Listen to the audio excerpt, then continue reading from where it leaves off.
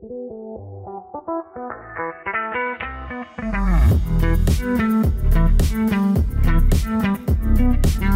to the Recruitment Mentors podcast. My name is Hisham Azuz. Today, I'm really excited to be joined by Toni Phoenix-Coles, who is the Managing Director of Digital Gurus.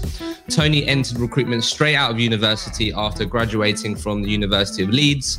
And since that moment, she hasn't looked back. She's worked in the industry since 2006. Within that time, she's worked for multiple recruitment brands where she has consistently accelerated her recruitment career and progressed through the ranks. However, since 2011, Toni has worked for the Rethink Group, where she has progressed from team lead, head of practice, and now more recently becoming the managing director of one of the recruitment brands within the Rethink Group, Digital Gurus, to drive it forward.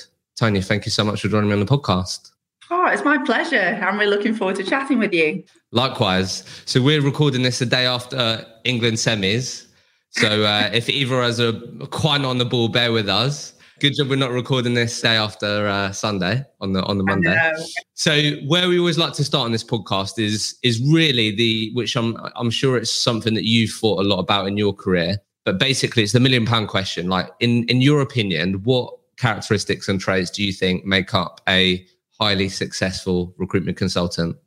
So in my experience, both personally and then everyone else that I've worked with, there's a few key themes that for me are just critical. So one is consistency, absolutely vital. Hard work, but working really smartly. So like the first few years in recruitment are by far the hardest. You know, you get paid more as the years go on and it gets a bit easier for you, but that's as your network grows and things start becoming easier for you. So I think doing things consistently and always doing what you say you'll do at the time, it can be really, really small. And for me, like just how either how organized you are or how much knowledge you can retain. Because again, you know, there's one ecosystem, it's the same people and it's the same markets, etc., that you're working in. But as your knowledge grows, if you start a really solid foundation and continually just work away at it, improving day by day, then I think it's almost a failure safe that you're going to be a successful recruitment consultant. Yeah, interesting. And then we'll talk more about this, but just interested, the consistency piece, that's obviously something that you'd probably find a lot in high performing recruiters is the question. But like how do you go about, I guess, identifying maybe a precursor to someone that could be consistent if they haven't got recruitment experience out of interest? Like what types of things would you look for these people to be consistent within their life in? I always like to see how well people can deal with like quite complex situations. And it can be anything, something really complex that they've learned, you know, musical instrument, a different language, different subject, or just a situation that they've been in. And if they're natural problem solvers, always looking for solutions, they think really broadly and open-mindedly, for me, that's a really strong example that they're going to have the right traits. Obviously, there's all the buzzwords, So resilience is critical. You know, this industry is really tough. So I look for examples of where they've evidenced previous resilience before. Tenacity, always a buzzword that's there. But again, you know, if you don't keep going, and that's why so many people drop out of recruitment within the first, 12 months, 2 years, probably maximum 3 years. And then, I tend to think if they're in it longer than 3 years, they'll probably stay in the industry. That is interesting. And then just because we're talking about it, obviously you graduated university, obviously, and how many sort of do you hire a lot of grads, or have you in the past? We have done, but a degree is absolutely not necessary for recruitment, in my opinion, anyway. Yeah, sure, agreed. In your personal opinion, the sort of younger people coming through, do you think they have more resilience or less resilience? It's hard to say. You know, you can never be in anyone else's shoes unless you've been in their shoes, right? So as a stereotype, everyone's going to say they have it easier. Of course they are, but I don't subscribe to that. Every individual is unique. That's the beauty of the world we live in, right? So I could not put that stereotype on. I'll treat everyone with its individuality. No, I agree. It's just, obviously you do see people say that, like call it the snowflake generation or whatever you want to call it. And I was interested to hear what you said. And like my view is I was like on the cusp really. I was born in 1993. And like for me, when I think of resilience of like, I have a younger brother who's 4 years younger than me. And even below that, like for me, resilience, like if I had to go through school and my younger life, like with like all the tools of today, social media, particularly all these types of things, so like, let alone get through that without social media was hard enough. And you had to have a bit of resilience. Absolutely. Like, let alone with social media to get through that, be mentally strong, or like feel like I think, yeah, it's just a different type of resilience. I think it's just different challenges. It is. That would have been so hard. That would be so hard for people to go through that. Yeah, agreed. And I feel like it's our responsibility to use experience to try and nurture, younger people and what they're coming through in terms of, modern day problems that they'll face. And the social media is a huge one around mental health and building up that layer of resilience. I mean, the world right now is crazy. Yeah, exactly. And just on this topic, so where I want to start, obviously, there's a lot here to sort of unpack. Really keen to focus on the last couple of years, because I think that's obviously what you're going to be really excited about, what the future may look like, the journey that you've been on. But always like to start at the beginning. I've recently been sort of interviewing, doing like a specific like 10 episode series focus on like entry level recruiters, interviewing people that are sort of in their first year, 2 years, to hopefully help people that are entering or early stages. Again, with you and how you entered the world of work, like knowing what you know now, what advice would you give Toni graduating out of Leeds? Like if you were graduating this year, like what advice would you give her out of interest if you're going into recruitment? Yeah, brilliant question. I think being really truthful around what the job entails is the most important thing. So rewind 15 years ago, and it was a story. I remember being so excited to accept this job. I hadn't looked for any other job, and that's because really? I was done. I was pre-closed. I was so grateful for this 17 grand a year job. I didn't even know I wanted it. A friend recommended me. He got £1,000 for it. I was just sold to all the way. So I would never do that. I couldn't put anyone in that situation now, because the reality of it is you're going to do that job for 35, 40 hours a week. You're going to think about it for X number of hours more. That's that person's life. So to try and answer your question, I would say, do you love working with people? It is a true meritocracy. So the fact that you can have a huge amount of influence on your earnings, potential earnings, career, but it's also going to be around who the people are, the type of company that you work for. So I think if you're really competitive, then it's definitely going to be a rewarding career. But also if you like to see progression, if you are really open-minded, and also maybe if you're quite passionate and quite technical about a particular area, because I do think if you learn a market, the best people for me are the ones that have a additional interest in that market, as opposed to the market just being the vehicle of that's their sphere, if you will. Yeah, for sure. Yeah, and it's really interesting. And again, I know it's like a buzzword, progression, but one of the things that I've been asking these people is like, what is it that sort of what type of recruitment business do young people actually want to work for? Like, what actually lights them up? What are they motivated by? Is it the opportunity to buy Rolexes or go to Ibiza and these types of things? And those things for sure these people will enjoy, and you get that camaraderie and you make friends, and that is definitely something people want. But if that's sort of what you're leading with, I think you're missing a trick, because the real answer is progression. That's what they want, it's progression. And I think that's what I think is great about recruitment and why it's such a great career choice. That's what I think really needs to change, is like it needs to be less of an accident, I think, because it can offer people so many different things where they can take all of those different skills into different industries. I feel like we're making some headway with that, because we've had some people who I've hired in the past that have actually said to me, I want to go into recruitment. I've researched it, and I was really surprised at that. Like how they researched it. But I've got a sister and she's 22. To go back to your question, I think, right, how could I mean, I wouldn't try and sell the recruitment industry to her, because I don't think it would suit her. I don't think she as much. But actually, I think I hit a point when I was about 27. I don't know if this was ego or anything, but all the skills that I'd acquired in recruitment, the real transferable skills, being confident, holding meetings, negotiation, etc. I really felt like I could go out into the world and almost do any interview and hold a really successful interview. Now, obviously, I couldn't go and be a doctor because I didn't have those qualifications. Anything that wasn't very, very specific qualifications, I backed myself. And I think anybody could do that. So even if you're not that sure, it's such a rewarding career to develop you as a person. But then you need the right company, don't you, that supports you on that, at least the right group of peers anyway. Yeah. And just on this point of like early on, because it's interesting, like you're completely right. So one of the questions that I've been asking them is like, what has recruitment given you that you least expected so far? And the most popular answer is confidence. And I just think like how many people in this world would love to be more confident in themselves? Yeah. And I think like there's been so many cool stories already where people were like, look, I wasn't the most confident person, but now I've been in environments where I'm speaking to people that are much older than me, different cultures, etc. And then that's even like, we're talking first 2 years, first year in, and they feel like that, let alone 5-7 years down the track where you've got even more of these things. So I think it's amazing. So just final point on this, because I was keen to get your thoughts on it. Did you say that was your sister? Did you say it was 22? Yeah. So the thing that I've noticed, I'm keen to get your thoughts on this, something you may have seen in younger people. Perfectionism is something that I've like really noticed, which I think is they're putting themselves under so much pressure for things to be perfect, right?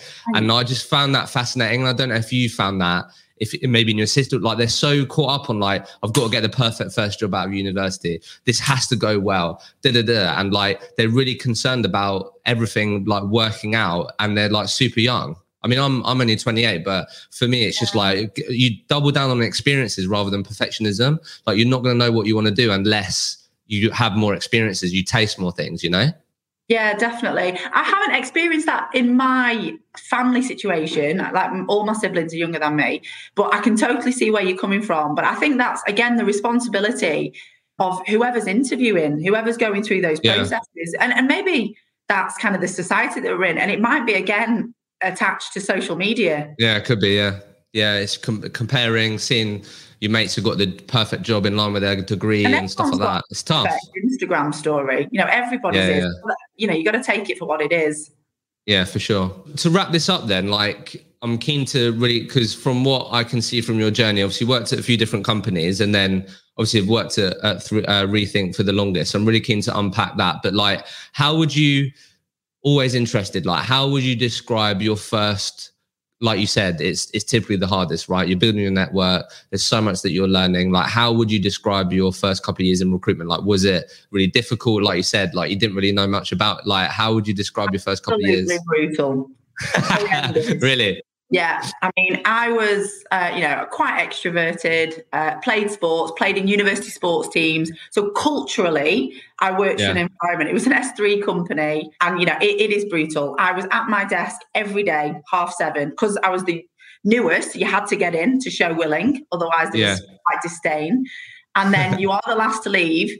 I mean, I was really lucky. I lived about 5-minute walk away. This was in Leeds from the office. And I just thought, how is anyone else doing this job if they're traveling half an hour? I was knackered all day, every day.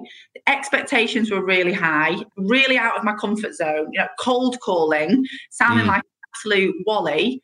But then also like learning a technical market, like recruitment is recruitment, right? So we place people and hopefully we understand like the culture of organizations, but actually the specialisms, the real niches within those roles. I did Java development at the time. I'm not the most tech savvy. I certainly didn't know what Java was.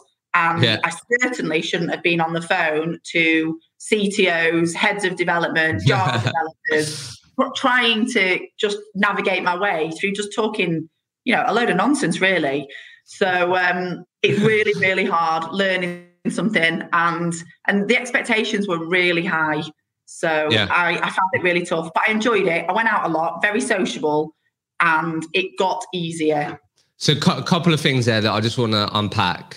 First one is, so it seems like the way you describe that, like speaking to those types of people, not really knowing a whole lot, like you just push through and maybe had more of a mentality of like fake it till I make it sort of thing. It seems like there was no choice. Either that or get sacked.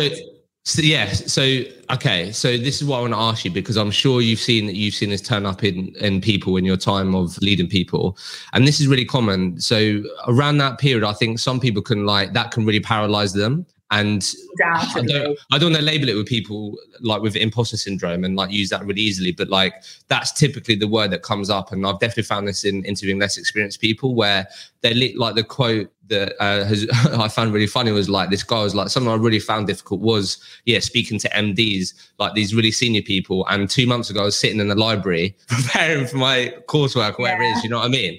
So like there is that like imposter that shows up like, fucking hell, like should I even be like, who am I to be speaking to this person? What would your advice be to work through that for other people listening to this if they've got that showing up in there early on? This podcast is proudly partnered with Vincere, who are more than just a recruitment CRM. They are the recruitment operating system. Now I can continue to tell you how great this product is and how great Vincere's operating system is. But I think what's always best is to hear from Vincere's customers on how it's impacted their recruitment business. So here's a very quick snippet from a recent conversation we had on this podcast with Steve Thompson from Forward Roll, who spoke about how Vincere has enabled to grow his recruitment business. And if you want a no pressure demo on Vincere, how it could impact your recruitment business, then make sure that you use the link in the show notes. And because you listen to this podcast, you will get exclusive savings. If you haven't checked it out already, make sure you do. Let's have a listen to what Steve had to say. We were the first medium-sized customer of Vincere a couple of years ago and did a lot of work with them on their product roadmap for the UK. Got a really lovely partnership with them as a business. We chose it because it's an incredibly intuitive tool. It's incredibly powerful, and that's really weaponized our staff, I think. Vincere is, I think, it's definitely helped with our growth. A couple of key themes that have really, like, they're part of me and they've worked for me, and it just took a little while to have the confidence, really. So one is just always be truthful. Always, because the thing is, you can't argue with the truth. It is what it is. So whether you don't like it, unfortunately, because it's the truth, there's never going to, you might have some regrets and all of those things. So, I'm new to this industry, or I'm new to this market. I haven't been doing this job very long. Here's what I'm trying to achieve. I'm going to help you try and get a new role, and use that to your advantage. I have started. Yeah. So somebody else might ring you and they're going to be hitting KPIs, are going to be ringing 20 people.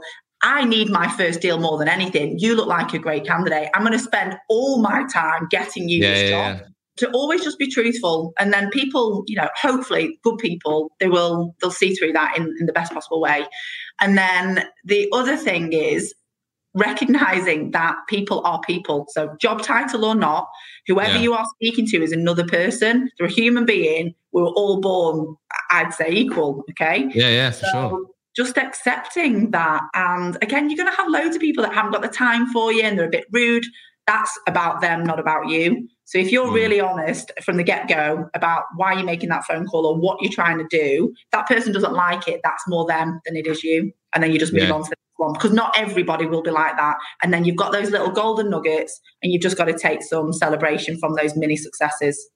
Yeah, I love that. Yeah, I think, great. Own it. Like you said, like just really own it. And just like you said, it's the truth, right? So that, like, own it. And then, I definitely got caught up on that on like just, especially when sometimes a lot of recruiters start on the candidate side, they get comfortable with that. They're like, right, smashing it now, speak to loads of candidates. And it's like, oh, right, Tony, now I want you to do some BD. Like, fuck, I've just got used to speak to candidates. Now it's easier. Yeah.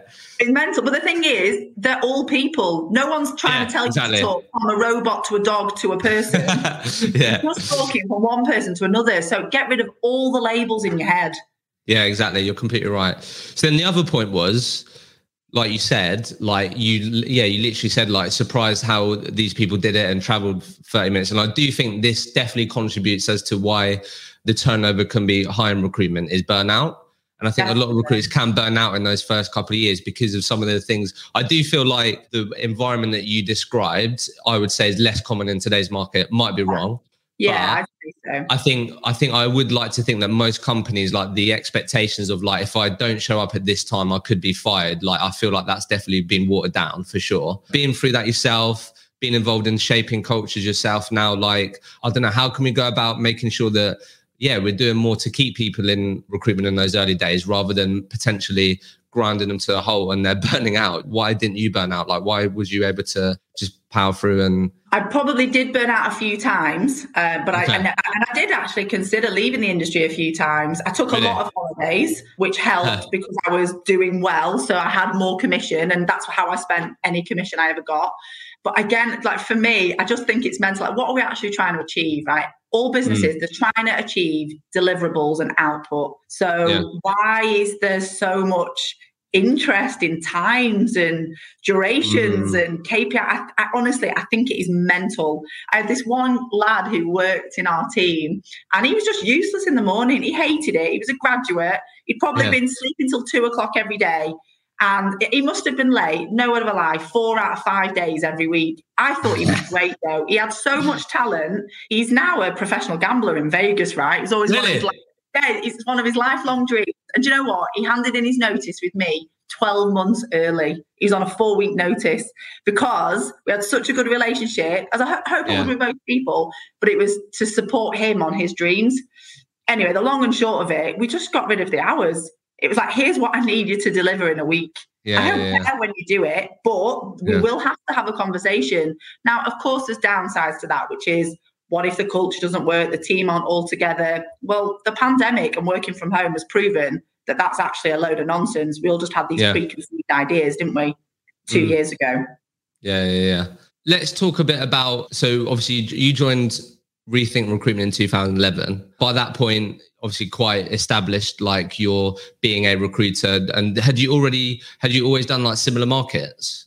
So I'd always worked in software development. But when I'll be really honest, I still didn't love recruitment that much, even though I'd done it for I think about 6 years at the time. I only took the job at Rethink because it was in Manchester, and a couple of things had gone wrong in Leeds, and I was like, I need a bit of a fresh start. And actually, I said to the CEO at the time, I don't actually love recruitment. I don't value it that much. And I didn't. For me, it felt really transactional, everything that I'd ever done. And I was just like, I'm just being honest, because if you're on it, like almost going back to my original point. Now, he seemed quite taken aback from it, but he accepted that honesty. But he rang me about a week later and said, I'm just not sure you're for us, because I need people to like the job. So I was backtracking a bit. And then everything changed. When I joined this business, everything changed because I started really seeing the value of the job. Everything that you say, everything that you say to candidates in terms of, I want to get you a really great job, one that fulfills you. It's a lot of time. You spend more time at work than anywhere else. And then I was like, right, that's got to be for me. I've got to live and breathe what I'm saying to everybody else. And just my lens changed how I viewed it. And actually getting people jobs that satisfied them, that made changes in their family or their choices. They were all the things why I got into recruitment. And I was doing that, but in the tech world. So it then became really, really satisfying, and everything changed. So when you joined that business, did you join as a biller? Because it says like team lead, or was you managing a team straight away? Or billing team leader. So I'd been doing that a little bit in my role when I was at a company in Leeds. But I mean, it's really hard. Billing manager is definitely, in my opinion, the hardest. We're going to talk about that. So just for clarity then, so obviously joined Rethink at that point. And so how big was your team that you had to manage when you joined? Do you remember? Four people. And was you doing a new market at that point then? No, they also did software development, but then it kind of, the markets had changed a little bit. So you work for some companies where it's very specific niche and you have to either business away or you might get splits, etc.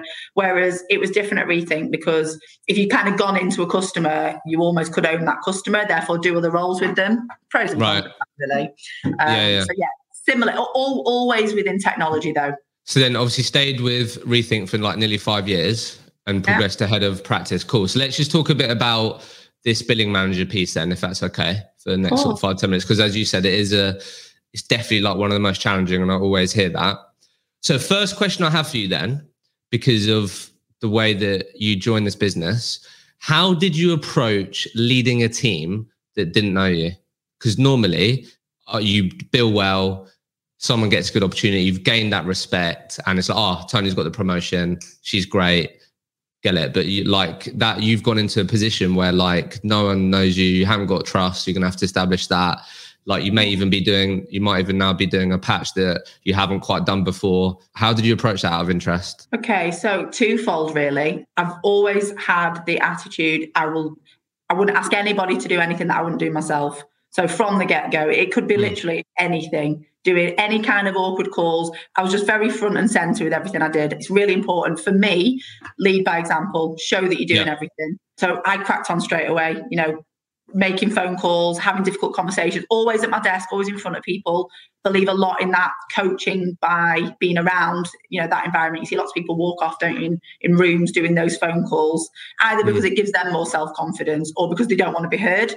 Whereas I always just did everything as it was in front of everybody. And then the other thing was just, I genuinely really care about people. So getting to know them, finding common ground and just building relationships. So I just did that quite early and that comes quite easily to me. So just building some trust within a team and then just being myself as well.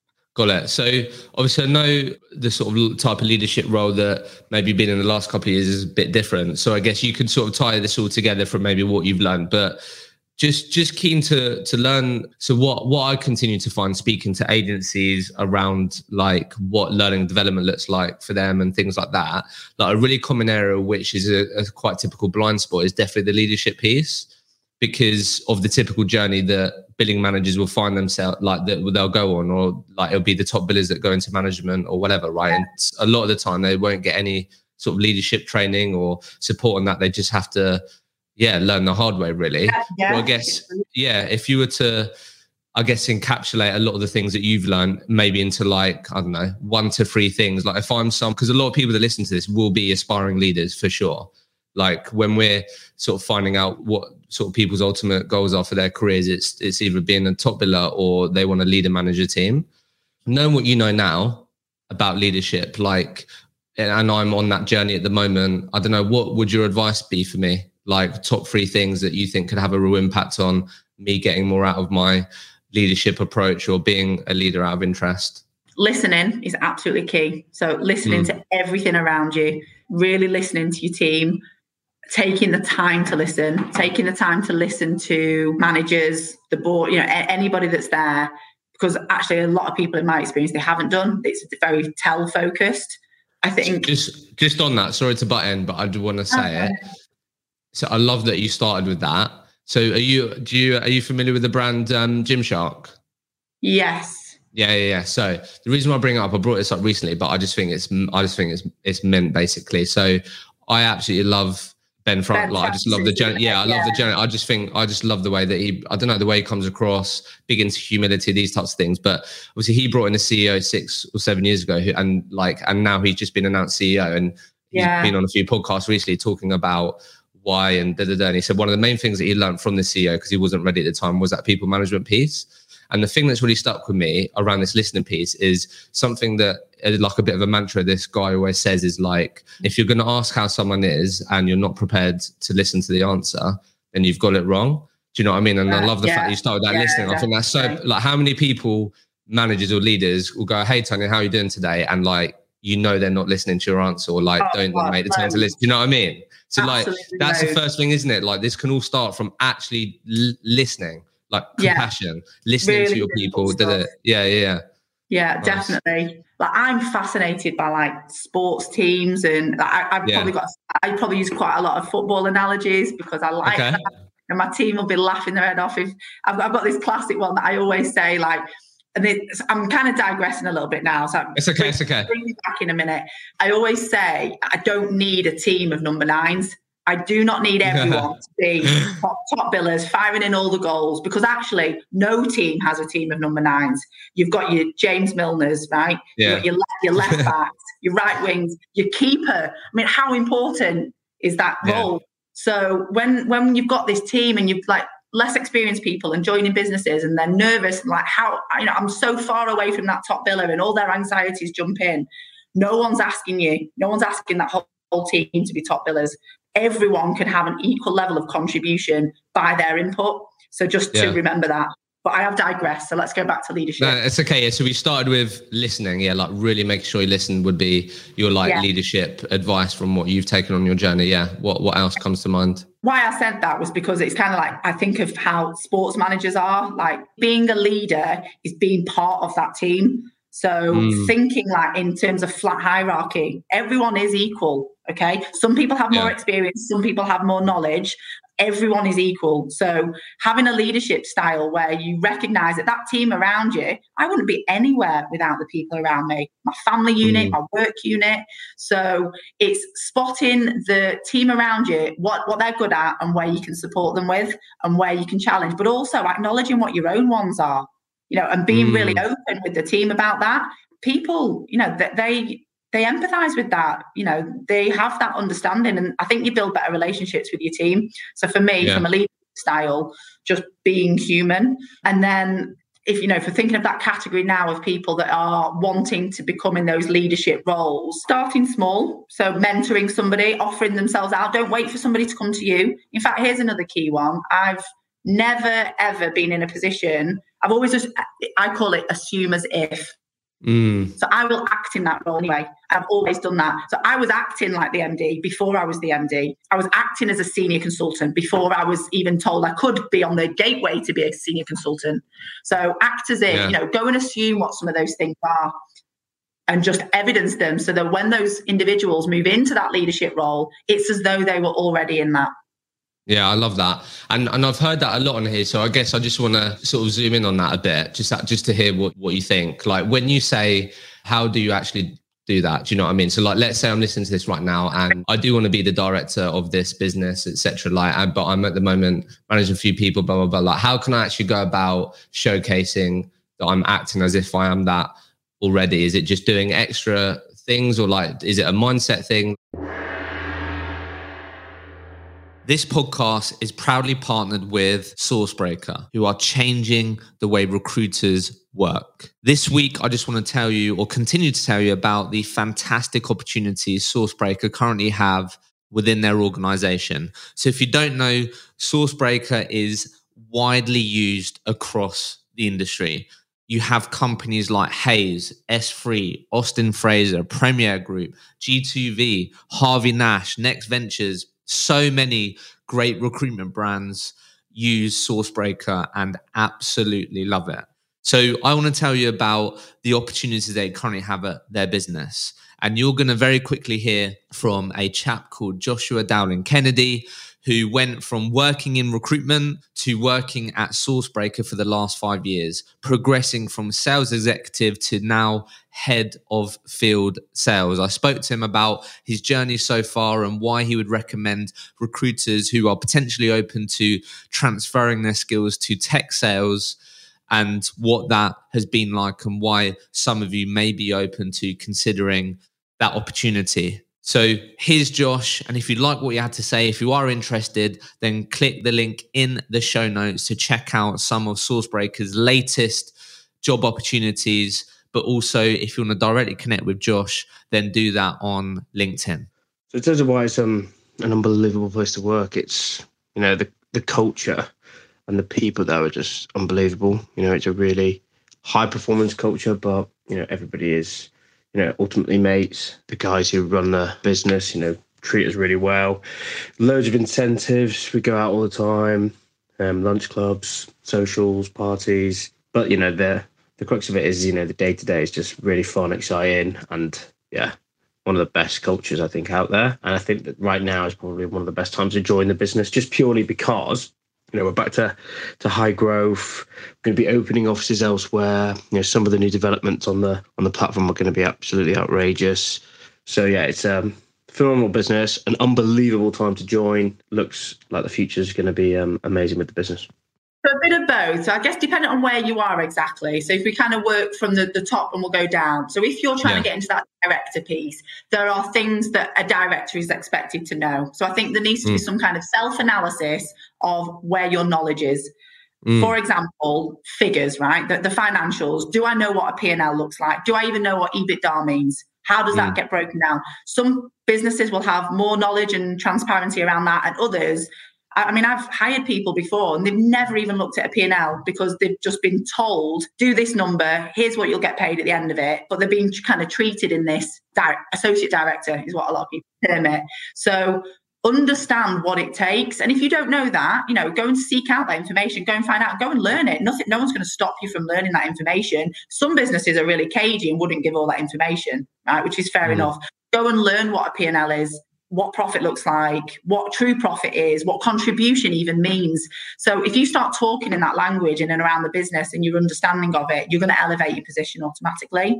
Taking on more. So that can be anything. It's not necessarily doing more. So just taking on more responsibilities. I can't imagine there is a single person listening to this now that if I said to them, what is wrong with your current business? They couldn't give me an answer, right? But don't be a moaner about it. Go and find the solution and then present those solutions. Now, loads of people will be sent back saying, no, we can't do that. We've got this. And those frustrations will come out and those people might leave. And that's a shame for the business because they're going to lose good people. But all the problems that you're suggesting in your own head, or hopefully not moaning about, but probably find the solution and present it. Yeah, no, I really like that. Yeah, if you're listening to this and you have an idea of where you want to go, then I think, it starts with that self-analysis, doesn't it? Like, what, if I do want to be a leader, then how are my leadership skills at the moment? It's all those things, and then you can start there. So even like one step back from that, if you're a senior consultant and you've never managed anybody before, you have a peer group around you. If you spot someone on the phone or that they're having a difficult time, sit by their desk with them and just go and say, like, I thought that call was brilliant. How did you find it?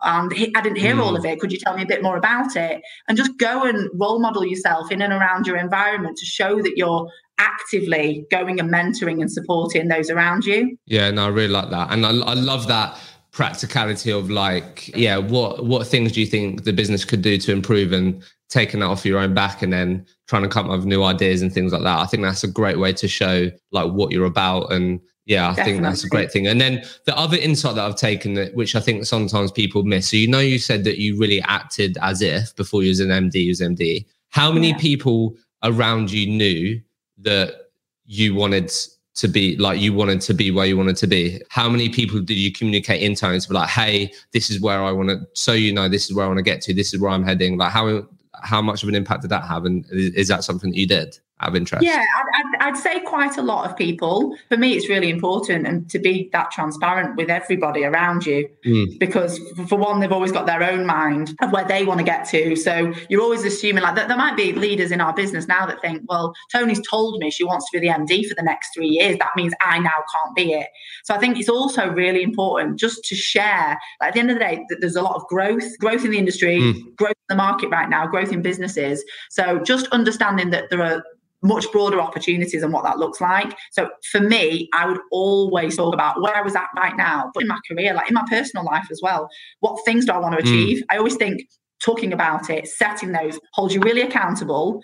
Also, if people care about you, which hopefully people do work in caring environments, other people like want to get involved on how they can help get you there and how you could help. And kind of that exchange of information, why open source has been as good as it has is because everyone's got together and they've made these slight improvements themselves, and it's a continually improving process. Yeah. And the reason why I bring that up is because I think, again, it comes back to our point of like not being so, like, if you do want to progress your career, you do want to accelerate, then you can't be like, the best chance you have of doing that is not being someone that sits there and waits for it to come to you.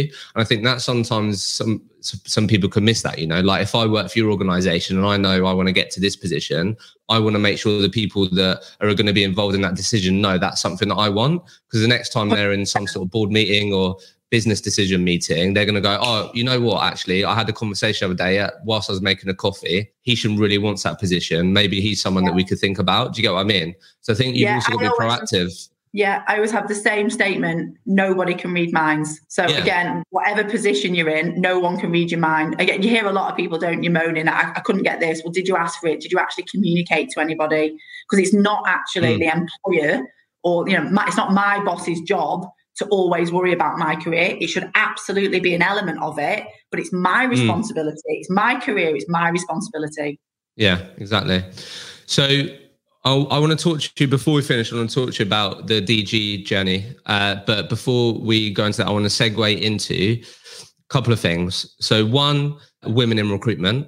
I want to talk to you about your journey with that. Two, I want to talk to you a bit about what's your journey been in, like being women in a leadership position and a senior position. Talk a bit about how we can maybe inspire more women in the industry. And then the other thing, which I think which is part of like what reempted me and you to reconnect on doing this, was then the whole sort of raising a family and maintaining your career piece. Yeah. Okay. Cool. Could we start there? Yeah. Just so I guess the reason why I wanted to talk to you about it is because I think I would actually be appalled at the amount of terrible stories that you would hear from women wanting to go to raise a family. They've worked their absolute socks off to get in a great position in their recruitment career, and then like have to go through like a crazy journey of like, one, being terrified to tell their boss that they're pregnant, then bring another human being into the world, then raising them, then like being with them for loads of time, then being worried about coming back, then like, and like that being really difficult and not being supported by the business they worked really hard with,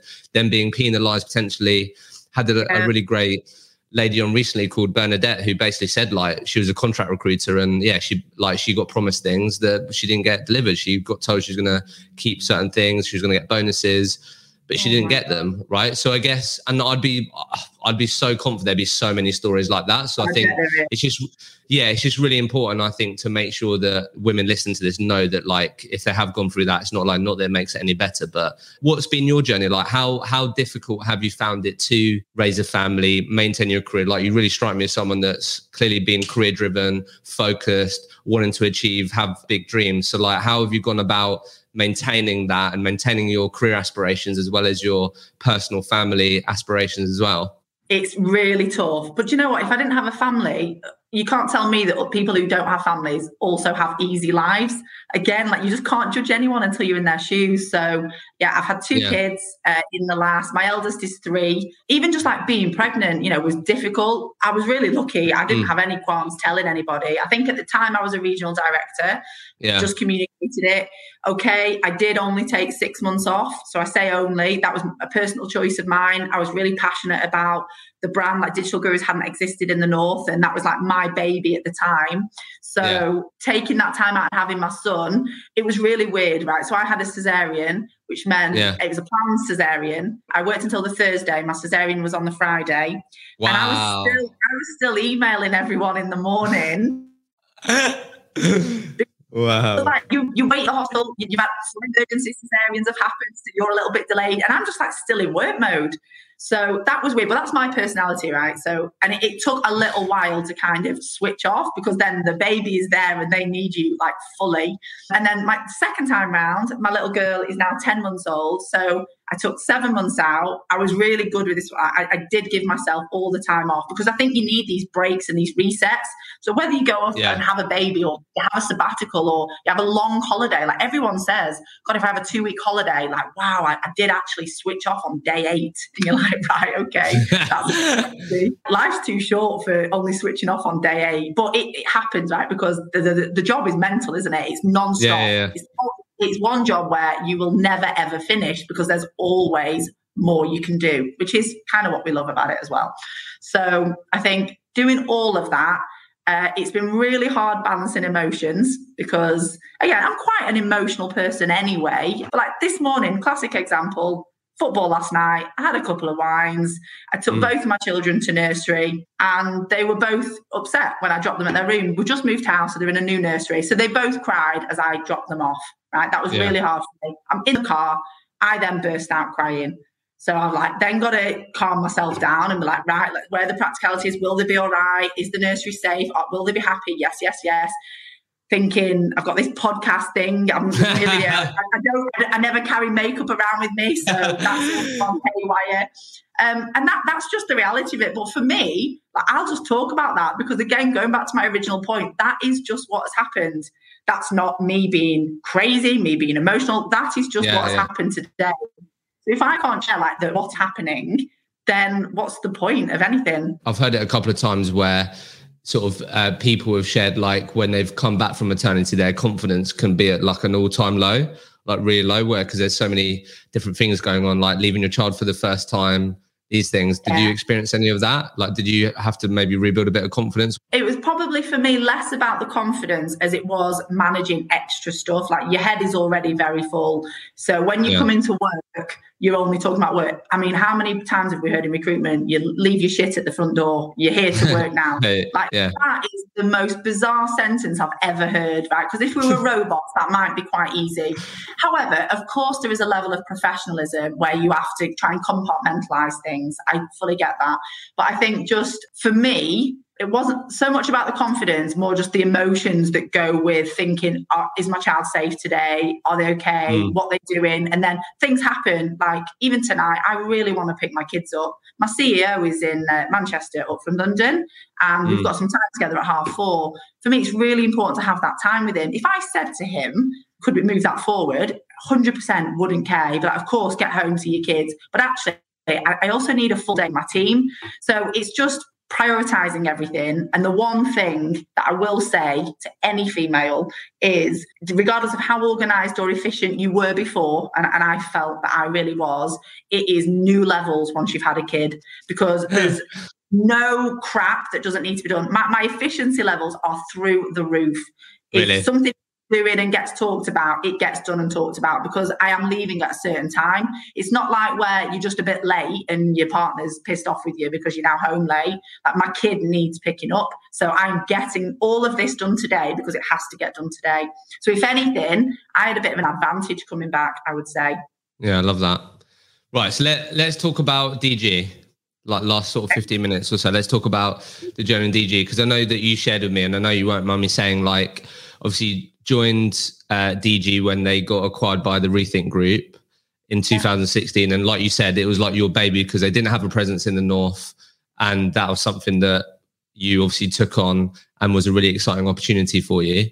So like, I guess what I was keen just to dig into initially, and then we can finish by like where it's at today, how you've sort of navigated things in the last 12, 18 months, how it's gone, how you're thinking about the future. But like, obviously with them not having a presence, and it was more down south that they did have a presence with other places internationally as well. How did you go about expanding this brand up north in the most effective way? Ultimately, like most recruiters listening to this would have had to build out some sort of desk from scratch before, build a business. Like, how did you go about building the DG brand in up north out of interest? What ended up being your strategy and how did it go? A couple of prongs to that. One was internally creating a culture, a raw, fresh culture, which was very values driven. So what are the values I felt were important? And then communicating those with potential people to join that. So what we did, we built something ourselves and we harnessed it and it grew. And it was just so real and wonderful. And it's continued to grow with that, but it's obviously adapted as the years have gone on. Yeah. But externally, in terms of actually even just having that brand presence, we, at the time, so events and networking wasn't really a massive thing then. Like, everyone did a thought leadership something or perhaps a round table. But I built this group, we called it Digital North, and it was just to kind of use the same word. And it was kind of a privately owned group, private in that you had to request access to it, which I know goes against a bit what I was saying before about the open source element. But it was more so to ensure that the quality was really high. Right people, Yeah, and what we did, we just gave really, really good content and just shared everything. And again, just the truth of everything, people, like, genuine issues that businesses were having at that time. So really not that dissimilar to what you're doing, but within the tech space. And what we found was it just grew like next level. And if anything, Digital North became bigger than Digital Gurus. No one even really knew Digital North was a Digital Gurus thing. So we were a team of recruitment consultants doing a presence in the North. It was amazing. The pandemic's obviously not that, because for the last couple of years. But then I was really fortunate. I was able to get our board to invest in the office space in Manchester. So like most places have offices, and then they've all got like an event space within their office. Whereas I was able to get the money to flip that on its head. So we actually have an event space that we have desks in, if that makes sense. And that was game changer, because we had so much flexibility for us. I mean, to be honest, no one needs the investment to do that. Anyone could do that. But I put more focus, and also how people want to be, fluidity. They can sit where they want. Let them work. If they want to work from the sofa, if they want to work from the dining room table, if they want to work from home, what's the big deal? Let people work where they feel the best, and then support and encourage around that. Okay, cool. Got that. So that's how did that then actually translate into like business? And you were like, was it because you had a reason to call people and you form relationships that way? Was it just that you were just building great relationships? Yeah, a little bit of all of that. But again, going back to my original point, it's like it's whatever's happening for you right now. So what was happening for me at that time was I had lots of recruitment experience. I was excited by bringing what was a very reputable brand up to the north. So everybody that I was speaking to, I was just sharing that story because that is what was happening right now. Yeah. People like stories and the truth. And they, if it is genuine and real, people like that. So it wasn't hard, to be honest. You just got to put in the effort and communicate it. You've got to put in loads of hard work. Not communicating anything, nobody's going to know anything. But even just talking to businesses, customers, new clients around what's going on and how you can help, it worked for us. Okay, cool. So let's talk about more recent times then, the last pre-COVID and like COVID world, and how you've gone about growing DG. Because I spoke to, and hopefully this will make sense, but tried to reach out to a couple of people in your team to see if there's any questions they'd love me to ask you. And spoke to Jay, and he mentioned sort of he thought it'd be interesting for you to share like why you've decided to employ the Spotify model at DG. So like I think the tribe piece, which I think I've seen. Okay. And why the benefits, or like why you've gone down that angle. I guess in my experience, something that had always worked, obviously one of the reasons why I love the job so much is like the whole UK economy is run for me on technology. So any potential client that we're working with will have some form of technology. And something I always took extra interest in, there's the tech piece itself, but like I said, I'm not that technical. So it's the people that I'm passionate about and the culture and the performance of how those teams are built. But if I saw a business doing something that I either really liked or really disliked, you use that knowledge. That's kind of how people do navigate. They take some of the best bits, and hopefully, again, with bosses in recruitment, the bosses, where they do stuff that you hate what they do, you make sure you never do that, don't you? So what I noticed was we'd had loads of successes taking some of the good stuff from other companies, and I'd seen the Spotify engineering model. And as I was just watching it, I was like, wow, this sounds so like where we are, but also where we want to be. So the key piece in it really is around having these like small, self-organized, autonomous teams. And actually a lot of our success, particularly like in the pandemic, it's crazy how well we've done really. And I feel so fortunate. But part of that is because the teams operate really autonomously, building these smaller identities in these smaller teams, and kind of how we've segmented them, which yes, it's in tribes, squads and chapters. So to align with Spotify, it's just really worked for us. So I'm really passionate about that. So it's the autonomous piece that this is really important. How big are these groups typically? And then is it so they all have their own niches and like their own roles? So if I use technology is one of our tribes. It happens to be the biggest one. So within our tech tribe, I think we currently have 9 squads. So for example, cloud is a squad within our tech tribe. Development is a squad within our tech tribe. So then each person within those squads, so we might have 10 dev consultants. They'll each work in different chapters. So it might be basically different language. But then there's how that whole dev function works. They kind of share a lot of ideas, but it doesn't mean that they can't work with other squads. And that's kind of how the Spotify model is run as well. So they're very self-optimized teams, but then almost it's not about me setting standards. It's about the teams understanding what works well for them, sharing that information, collaborating a lot. And then almost the de facto standard becomes the one that works the best for everybody, but it's decided by the teams. Wow, so interesting. Yeah, I get that. So you've got obviously tribes, then you've got squads, and then you've got chapters within the squads. Yeah. Okay. Obviously your position within that then is part of what you do is make sure that although everyone is sort of running their own sort of squad and working what works best for them, etc., obviously there's got to be a sort of golden thread, hasn't there, of like this is where we're at and this is where we're heading. So how do you tie that in out of it? Because I feel like business owners or people will be thinking about that the way you describe that as, okay, well, how do you make sure that we're all aligned on the same vision and mission? Like how have you gone about interweaving that? So 3 key things that I hold by. 1, always hire on the right values and behaviours. So within that, you always know that there is alignment from the get-go. Never, ever just hire on financial results. That's an absolute no. Second to that is around communication. I personally don't think you can communicate too much, right? So there is a balance with that. But for me, I will regularly say to all staff members, again, like no hierarchy here. Here's where we're up to. Here are the financial results. Here's what we're trying to achieve. Here are the things that we've messed up on. Here are the levers. Here are the sort of like all that information. Communicate that really, really regularly. And it can either be a WhatsApp to all DG.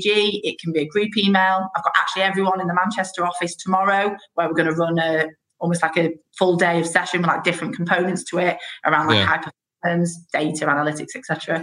So yeah, they're the key things for me. And then just finally, consistency. So whilst you're communicating a lot, if something's not working, that's absolutely fine. But at least then communicate that we're no longer doing it.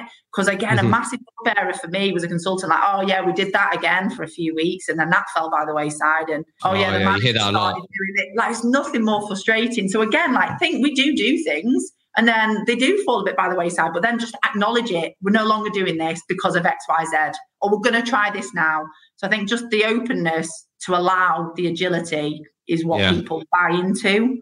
Yeah. Two final things before we finish. Always hear, obviously, recruitment businesses struggling to scale and hire for their own businesses. So interested, you said like always hire on values, not on their financial track record. So just real quick, what's been your journey or experience on getting that right in terms of like, how do you go about testing someone on your values? Like, how do you go about that in an interview process out of interest? Has every person I've hired been exactly perfect? Absolutely no, of course. And some crazy stories like you wouldn't even believe what. And I've obviously fallen guilty of believing somebody and then having the wool pulled over your eyes. And I'd like to think I'm a good judge of character, but that's for another day because there's some really mental stories. So I think for me, just getting to know the person. Over time, you do have your gut instincts, but for me, it's also important to have data-based decisions, not necessarily gut-based decisions. There's got to be a bit of both. So get to know the person, question them about loads of different things, get evidence, always get references. Now, I've fallen down where I've not got references. Why would you not? From your internal staff, which is just crazy that people don't always do that. And then just letting other people, like never meeting someone and assuming that because you think they're amazing, that everyone's going to think they're amazing. Doesn't matter that I'm the MD. Everybody that's going to be related to that person in the first instance should have an opinion on them. So getting other people involved, it can be anybody within the business, just to create a level of objectivity. Yeah, fair enough. And then on the science piece, do you use like psychometric testing or anything like that? Or not? I've used plenty of those in my time. I think if you can get a really good one, they're definitely useful, but they should always, in my opinion, just kind of be complementary as opposed to like add to like how you're thinking about things or. Yeah. Okay. And then the final point, and then we can end on how things are looking for DG and where you guys are heading. But obviously, you said that like really fortunate that as a business you've performed well. The question really is like why? Why do you think you and the team have been able to thrive during? I'm sure there's been challenges obviously along the way, but like overall, looking back now, as we sort of really start to come out the other side, that you are in a positive position. Why do you think that is? I think partly due to the hiring strategy. So the team that is currently in DG and that has been all the way throughout the pandemic, they are nice people. They are nice, genuine people. They want everyone else to do well. It's not just about themselves. So our collaboration is off the charts. Every time you will hear somebody sharing or doing something, and that's really genuine and that's ingrained as part of our culture. So I think that's been a key thing. But then also, it does take time to build high performance and also a strong culture. So I think we benefited from a couple of years previous where we were almost aligning ourselves to here's what we're building on, here's where we're trying to get people to. Some people really, we've had like loads of personal bests, but again, it's because we've got a group of people who, again, going back to my original point that I said earlier, the solutions providers. So we've all been faced with a problem. So it's how can we try and create a solution to the problem that we're in, which could just be there are less jobs, no one's spending, people are getting rid of people. It's finding the solutions around all the granular stuff. And that's what we've been able to translate into what have been the mini successes that has contributed to an overall success. Love it. Final question then, obviously made MD in April this year. What does the future hold next 5-10 years? Like what's the vision? Well, the future, lots and lots of growth. in everything. So growth of the people, growth of the staff, where they're going to go on their own personal journeys, growth of customers and clients, growth on the top line and the bottom line, which is where we all want to be, growth of markets, growth of offices. So I'm just really excited about all of that. Yeah. And then for me, I want to take it all the way. So I've got one more job title ahead of me. So the CEO knows that I want that. What, you want to be CEO? Yeah, I think so. Love that. Yeah. Okay. Nice. And the reason why I say I think so is that's not right now. In 2, 3, 4 years, whatever it may be, if I'm in position and I want that, then hopefully I've put myself in a strong position and acquired any additional skills that I need now to be successful in that. Love it. Can't wait to see it. Toni, it's been an absolute pleasure. Thank you so much. No, thank you so much. Well done on making it to the very end of the episode.